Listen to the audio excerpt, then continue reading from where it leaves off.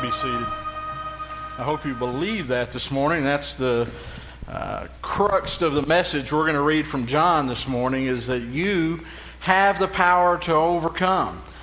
The question is whether or not we live within that power, whether we let that power live through us. I can't believe today is December the 1st. It seems like the year has flown by. Hard to believe that we're almost at Christmas and that Christmas will be here before you know it. What's probably even harder to believe is that we're less than a month away from 2014.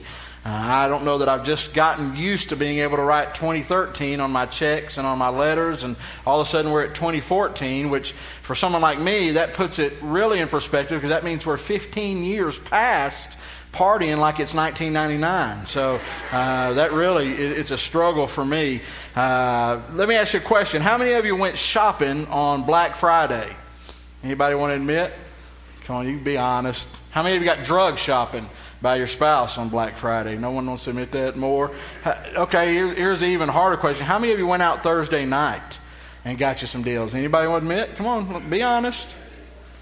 Big controversy this year. A lot of people upset and angry because the stores have pushed back once again to their opening times and their sales times back to Thursday night. And people saying, well, it's supposed to be Thanksgiving, and where's the sanctity? And, the videos and stuff that have come out of Black Friday and Thursday were just ugly. So I don't want to get into the middle of that argument and who does what. I think it says a lot more about people in our culture than it really does the stores. And, I think we need to remember consistency. It's amazing on Facebook. People just get on these rants and they just go on and on about how, horrible it is that these stores are opening up on Thursday, and, the people should be able to spend time with their family. And, in the next post, they're saying, well, I'm watching the parade with my family, or I'm watching a football game. Well, I hate to tell you that the football game and the parade, people have to work those things, okay? They're not home with their families. And so there's a little inconsistency. If we're going to get mad at the stores, then turn the TV off, don't watch the parade, don't watch the football games, because those people have to work too instead of being with their families. It's just inconsistent. And I heard a commentator say, talking about how bad it is, and say, well, hopefully we can reverse this trend on down the road, as time goes, that maybe somehow this trend will change. But the problem is, it's not really a trend. See, the problem of what's happened on Black Friday and with Thanksgiving is not a trend, rather it's the result of a paradigm shift.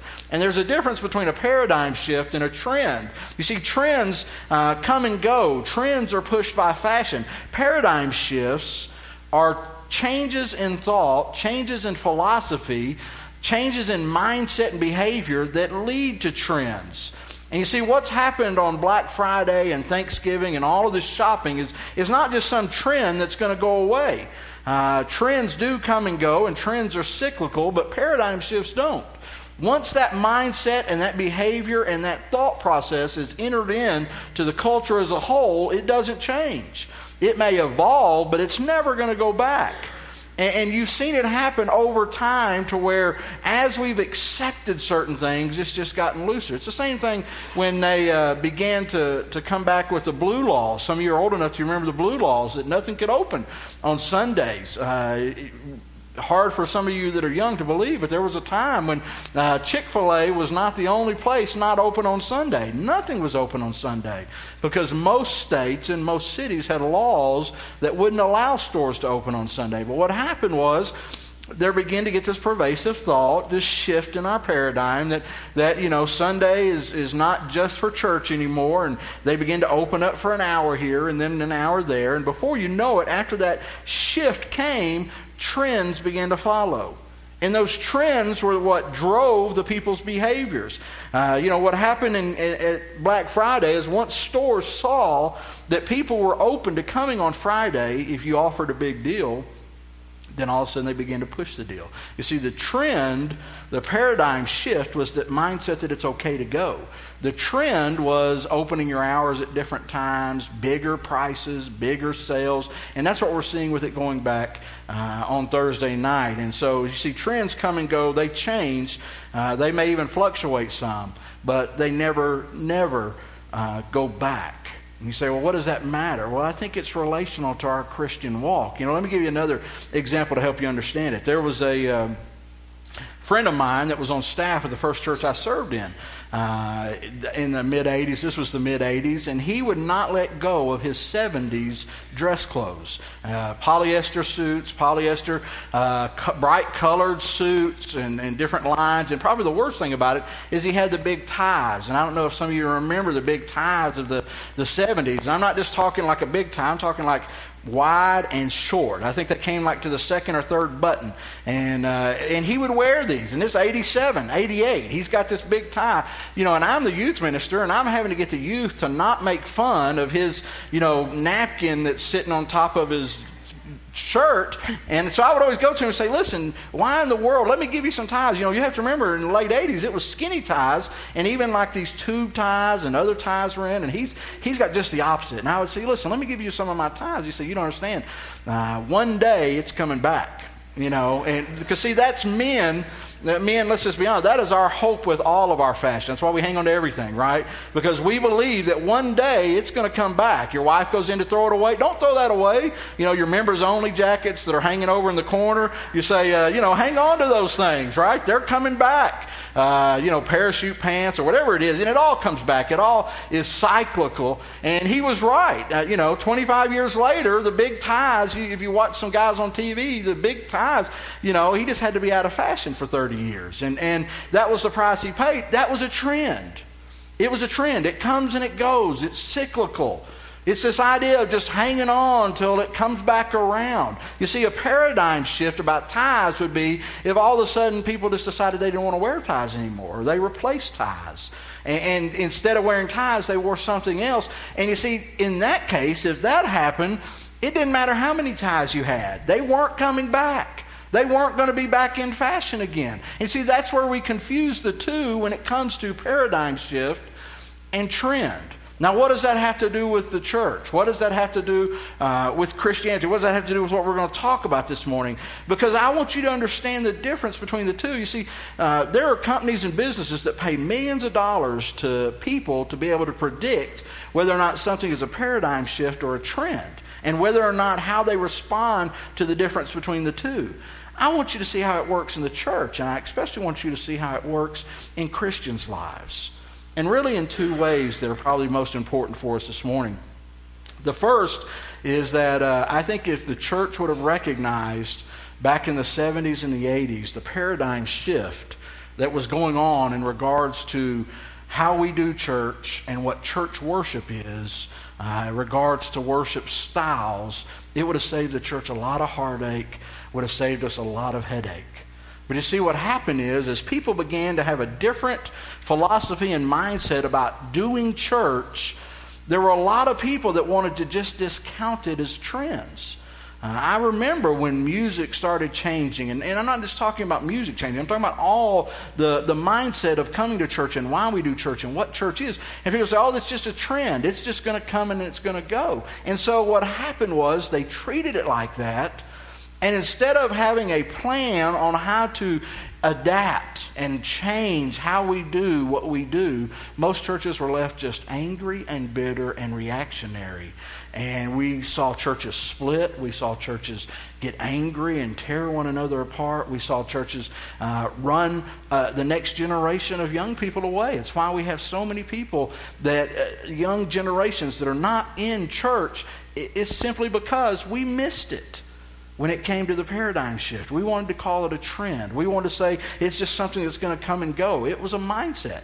And even today, there's a lot of people that say, well, I wish it could just go back to the way it was in the 60s or the 70s or the good old days. And I got bad news. It's never going to go back because it's not a trend. It's a shift. And so while God is going to continue to work, and He is working in new and fresh ways, different ways, we have got to be able to identify the way He's working and move into that direction instead of just closing our eyes and our ears. And you see, it works that way for Christians too. We get this mentality of, I'm just going to hunker down and just wait it out. I'm just going to wait out whatever God's doing, and when He shows up, I hope when the final whistle blows, I just make it to the end. It's a survival mentality. It's this idea that somehow, if I wait long enough, everything's just going to get good. Whether you're in a difficult situation right now, or in a problem area, or you're facing a mountain, or you're facing a trial, or you're facing a struggle in your life, somehow we get it in our mind that if we just go and escape somewhere and hide, that all of it's going to go away and all of it's going to get better if we can just wait it out. It's like a cycle. But the problem is, when we become a Christian, when we get involved in asking Jesus Christ in our life, it's not a trend. It is a paradigm shift. It's not the mentality for us to be able to say, I'm just hoping to hold on till Jesus comes. I hear people say that, especially in the older generation. I'm just going to try to persevere. The only problem with that is when Jesus talked about persevering, when Paul talked about persevering, they were talking about it in a context of warfare. Not persevering by hunkering down and just hope we make it to the end. Just running out the clock. That's not Christian. It's not biblical. It's not scriptural. Because you see, the idea that I would sit and wait and hope that I make it through, hope that I can survive, goes against everything that Jesus taught us. Because you see, my survival is not really important. Because it's been secure already. My future has been determined. And this idea that somehow I'm helping myself by running away, by hiding, by sheltering myself, and hoping everything goes away until Jesus comes, or until I pass away, or if I can just make it to the finish line, then everything's going to be good. That's not what Jesus teaches. The Christian life is a total paradigm shift. It's what Paul was teaching in Galatians 2:20. He says, I've been crucified with Christ. I'm dead. I don't live any longer. See, the old Rusty worried about survival. The old Rusty worried about making it. The old Rusty worried about himself first, but he's dead. I've been crucified with Christ. I no longer live. Christ now lives in me. So if Christ lives in me, the life that I live through Him. And what is there about Him that I live in? Well, we just sang it. By the blood of the Lamb and the testimony, what happens? You overcome. Not just survive, not just scrape by or just make it. You were created to live victorious. We sing victory in Jesus, and then we wave a white flag at every giant mountain and difficulty we face. We sing about being overcomers, but instead we go and hunker down and hide, just hoping it'll all go away. You see, the Bible is full of teaching us that we were not called to just survive. Jesus didn't say, I came that you might just survive. I came that you just might hang on till the end comes. He said in John 10:10, I came that you might have life and life more abundantly. That word there is you might have life and life to its fullest.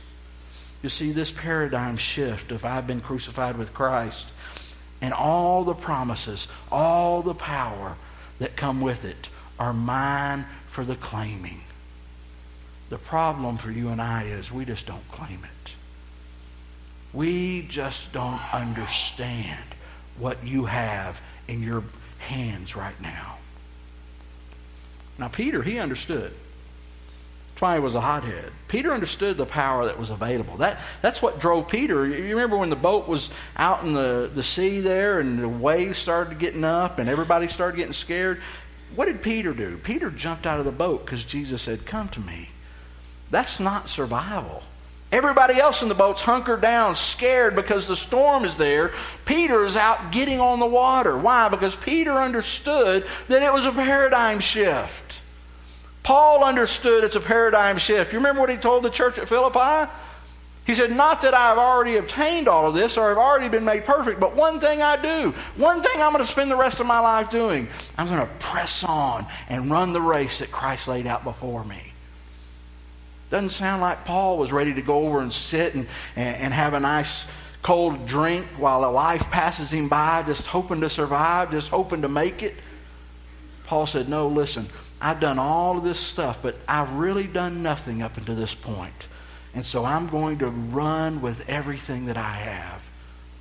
You see, the question for us this morning is, are you surviving or are you thriving? Are you just getting by, or are you finding victories in every area of your life? Paul told the church in Rome that we are more than conquerors in Christ Jesus. Victory, conquerors. Now let me ask you this question before I get into our passage. If someone was to look at your Christian life this week, you were to look at your Christian life this week, which of these two words would they use to describe it? Survive, thrive. Survive, thrive. Would you just be holding on, trying to make it? Or are you standing on the promises that God's given to us? Standing in the truth of His Word. Victorious. Because you see, the choice, if you're a follower of Jesus Christ, is yours.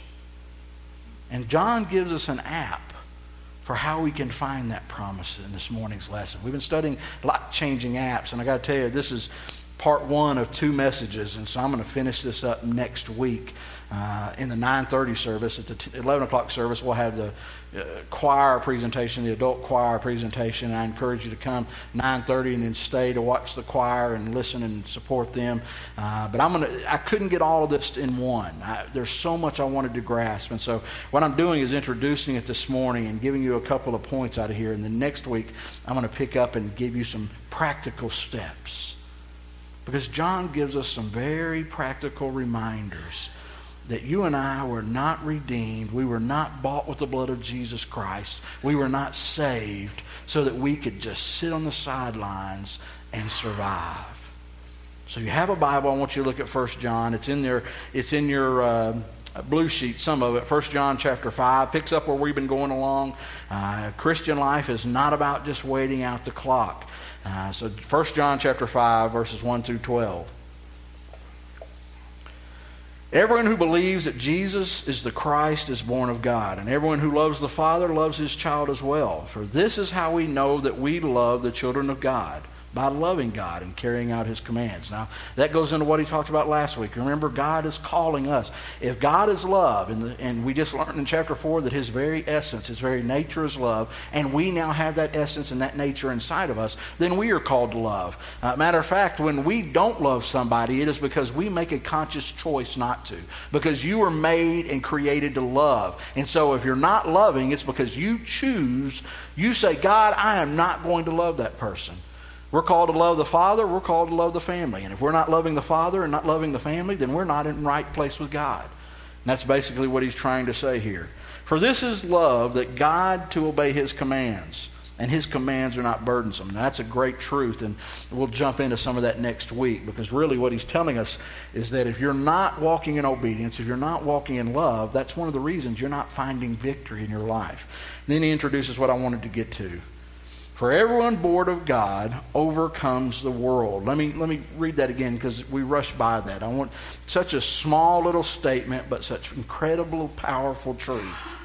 For everyone born of God overcomes the world. For this is the victory that has overcome the world, even our faith. Who is it that overcomes the world? Only he who believes that Jesus is the Son of God. Now I want you to grasp that for just a minute. John, all of a sudden, it's easy, and we'll go look at some of the rest of this passage next week. It's easy to get caught into the theology, the teaching here. Remember, John is explaining what it means to be a Christian. He's talking to a church who has people in it that claim to be Christians and aren't walking the Christian life, and so he's explaining it. But in the middle here, he introduces this term that he already used over in chapter 4, verse 4, and it's the word overcome. And it is an incredible, powerful promise that you and I don't claim near enough. You see, we just sang about it. We just talked about it. But if you used the word survive a minute ago, if you said that my Christian walk in the last week, in the last month, in the last year is all about just hanging on and getting through and making it and just squeaking by or hiding out, then you have missed this incredible promise. I want you to listen to what he says again and grasp it. everyone born of God overcomes the world. And he uses the active form there for overcome. You know what that means? That means everyone born of God has overcome, is overcoming, and will overcome. Put your name in there.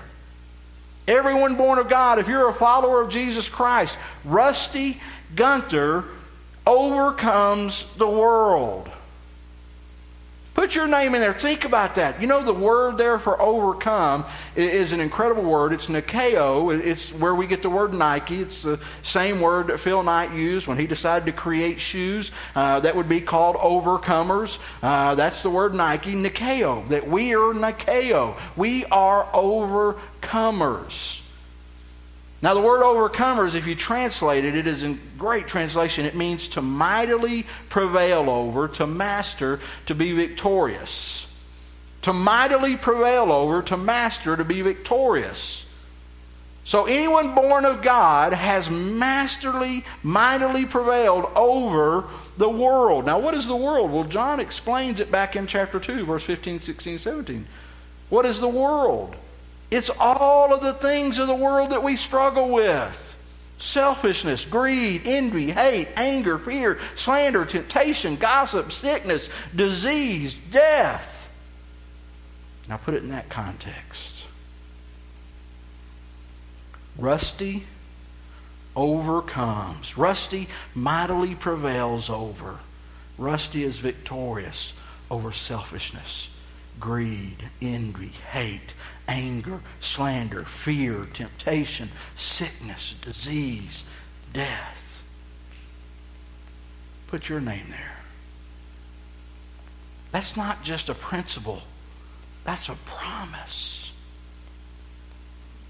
You see, what John is saying is we have a choice in every situation, in every circumstance, to be either the victor or the vanquished. And we were created, we were saved, we were redeemed to be the victor. Now please hear me. He's not suggesting that we won't have problems, or we won't have difficulties, or we won't face trials. Matter of fact, it's just the opposite. Because the word overcome implies by its very definition that you're going to face a mess. You see, you're going to face struggles and temptations and fear and death and disease. But victory is not the absence of problems. Listen to me. Victory is how we go through the problems. See, victory is not about me facing death and winning, or disease and winning, or fear and winning. Victory is found in how I face those things. That's what it means to overcome. It's not about never going through a trial. It's about how you go through the trial. See, victory is not a life without problems, but a life that faces problems with a promise.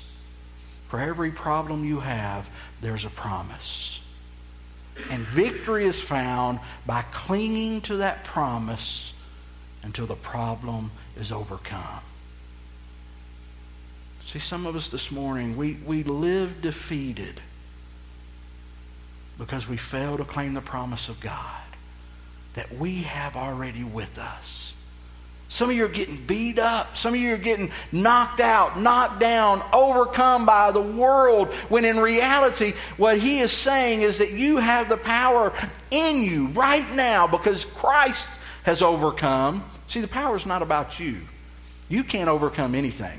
Man tried it. Adam and Eve tried to overcome the world. They got beat.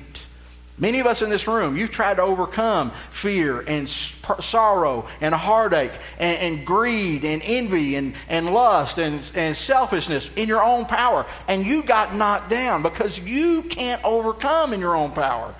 It's not based on you. What did John say? It's based on Jesus because he overcame. And you see, when I trust by faith that because Jesus overcame and he now gave me the power to overcome, I can have victory. See, Jesus beat Satan. Satan took him out in the desert and tempted him, and Jesus said no. Jesus defeated sin. Jesus defeated death. Jesus defeated the grave. And we just sang it a moment ago from Revelation 12:11. How do we have victory? They overcame by the blood of the Lamb and the word of their testimony. See, what John's reminding us is the victory is found in and through Christ Jesus. Any difficulty you face, any struggle you face this morning, any mountain, any disaster, any giant, you have a promise, a claim to overcome. I love what David said when he stood before Goliath. Little boy said, you come against me with sword and spear and javelin, but I come against you in the name of the Lord God Almighty, the God of the armies of Israel, whom you have defiled. Do you hear that? That temptation may come against you. That giant may stand in your way. That mountain may seem too high. That disease may discourage that struggle that you have. But let me tell you something. You don't come against it in the name of Rusty or the name of First Baptist Church or the name of some religion. You stand against it in the name and power of Jesus Christ, who overcame death in the grave. And when you stand in that name, there is an overcoming victory for you. You just have to claim it. David said, this day the Lord will hand you over to me and I'll strike you down and cut off your head. When's the last time you told your mountain that? When's the last time you told your struggle that? When's the last time you told that thing that beats you up every day, this is the day that God is going to give me victory over you? Tired of hunkering down. I'm tired of just trying to survive. I'm tired of just hoping that it'll all go away and maybe it'll cycle. Let me tell you something. It's time for you and I as Christ followers to stand on the promise of God and claim the victory that is already yours. We've got to embrace it. So I want to ask you this question. Think about that greatest difficulty you're struggling with right now. That mountain, that giant. Maybe it's family, maybe it's at work, maybe it's within yourself, maybe it's emotional. Let me ask you this, are you walking in victory? Why not? Why not? You have overcome through Jesus Christ. Mightily defeated. If you've ever been out to West Texas, it's a lonely, desolate, should be its own part of the world. It's my cousin, who's a pastor, just moved from Central Texas, the hill country, which is a beautiful area. It's somewhat like this area, and he moved out to West Texas, to Seminole, which is out in the, it's just nowhere. It's just, it is just desolate because all of West Texas is just flat and it's dry and it's hot and it's just desolate. And after the Dust Bowl in the 20s and 30s, it was even worse. I don't know how people survived out there. But north of Midland and Odessa, there were a small community of farmers and ranchers, and they tried to get by. There was a man in the mid-30s by the name of E.L. Yates that had a sheep farm. And he struggled. He had 5 kids, couldn't put enough food on the table. The bank came in and talked about declaring bankruptcy and taking his farm from him. He thought that would be a good deal. He thought that would help him. But he kept trying to hang on. Kept trying to make it. Struggled like many other people during the Depression. Till one day an old broken down truck of surveyors for an oil company came to his house. Said, we're surveying and checking. Can we go and drill an oil well out in the back of your land just to see if there's any oil there? He looked out, it was dust and it was scrub and tumbleweeds rolling across it. He said, that thing, you do whatever you want. So they signed a contract, and he said, of every 8 barrels of oil, if you find any oil in there, I get 1. And he thought that was a pretty good deal. As they dug down on Mr. Yates's property, when they got to right at 1,100 feet, they hit a gusher. And from that day until the next 50 years, that one well produced 80,000 barrels of oil a day. That's 8,000 barrels of oil a day for him. But then they got more. They kept bringing and dropping in more wells and more wells. Before he passed away, he had over 100 wells on his little patch of land. And they did surveys of some of them in the 80s, and there were some wells on his land that were producing to that day 125,000 barrels of oil a day. It was one of the richest veins ever found in North America. Here's what I want you to realize. For most of his life, Mr. Yates owned that land. When he purchased it, all that oil was there, just waiting to be claimed. And he went through day in and day out of struggle.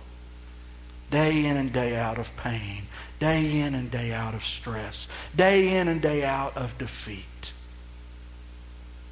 Till one day he was able to claim the promise and the provisions that had been his all along.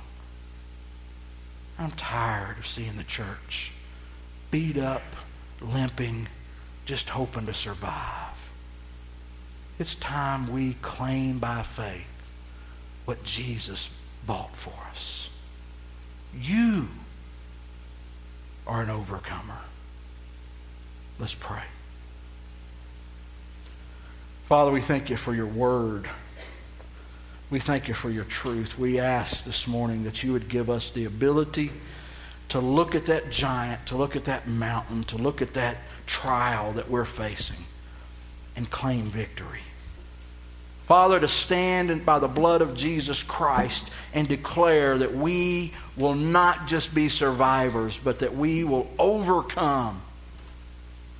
Father, there are some here that have been hunkered down for a long time. Some that have given up. Some that have waved the white flag and they just hope that maybe some way it'll go away. They ignore it, pretend it's not there. But God, living for you is not a trend. It's not just something we put on. It's who we are.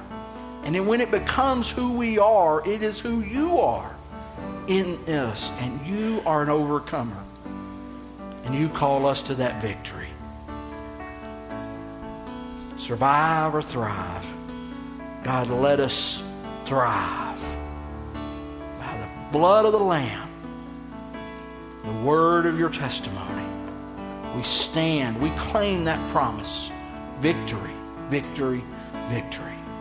In your name we pray. Amen. Would you stand and worship with us?